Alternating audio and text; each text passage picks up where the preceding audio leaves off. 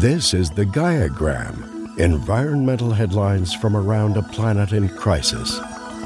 Scientists warn in a new paper published in January in the Journal for Frontiers in Conservation Science, humanity is barreling toward a ghastly future of mass extinctions, health crisis, and constant climate-induced disruptions to society, one that can only be prevented if world leaders start taking environmental threats seriously.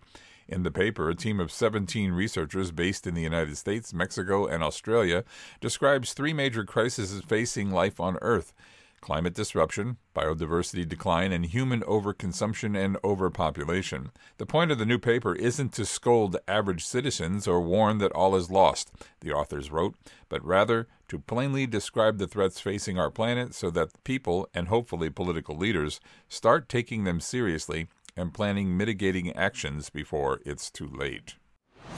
In a series of papers published in the latest Proceedings of the National Academy of Sciences, experts sum up the state of insect numbers as a measure of biomass, individual numbers, and species, and it shows clearly severe insect declines can potentially have global ecological and economic consequences.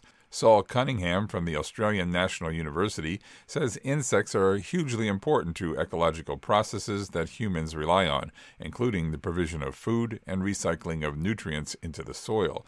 That is why they have been described as the little things that run the world.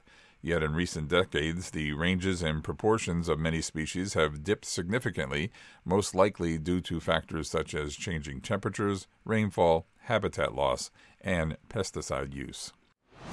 Researchers at York University have found that close to 5,700 lakes in the Northern Hemisphere may permanently lose ice over this century. Those lakes include large bays and some of the deepest of the Great Lakes, such as Lake Superior and Lake Michigan, which could permanently become free of ice by 2055 if nothing is done to curb greenhouse gas emissions. Many of these lakes that are predicted to stop freezing over are near large human populations and are an important source of drinking water. A loss of ice could affect the quantity and quality of the water.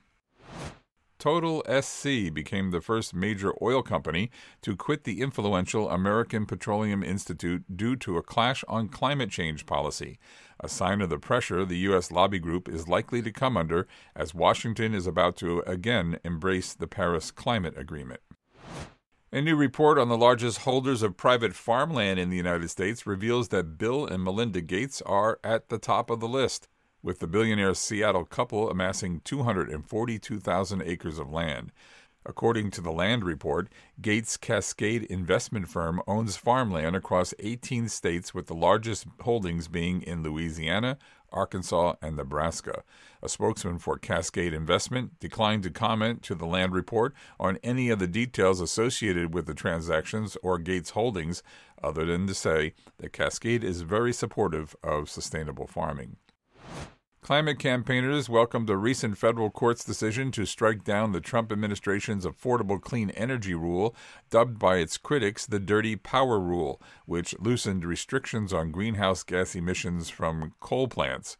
A failure by Trump is a major win for the planet, said Claire Lakewood, legal director of the Center for Biological Diversity's Climate Law Institute. The court has wisely struck down another effort by the Trump administration to shred environmental protections in service of polluters. And finally, CNN is reporting that in an epic cleanup effort, volunteers removed more than 9,000 pounds of trash from the Tennessee River, one of the dirtiest rivers in the country. Over the course of 3 days earlier this month, volunteers with Keep the Tennessee River Beautiful and Johnsonville State Historic Park rid the river of 9,208 pounds of trash using a 25-foot aluminum workboat to traverse the river and clean the shorelines. The team is planning another event in April and aims to collect 100,000 pounds of trash from the river by the end of the year. This was the GaiaGram Environmental Headlines from around a planet in crisis.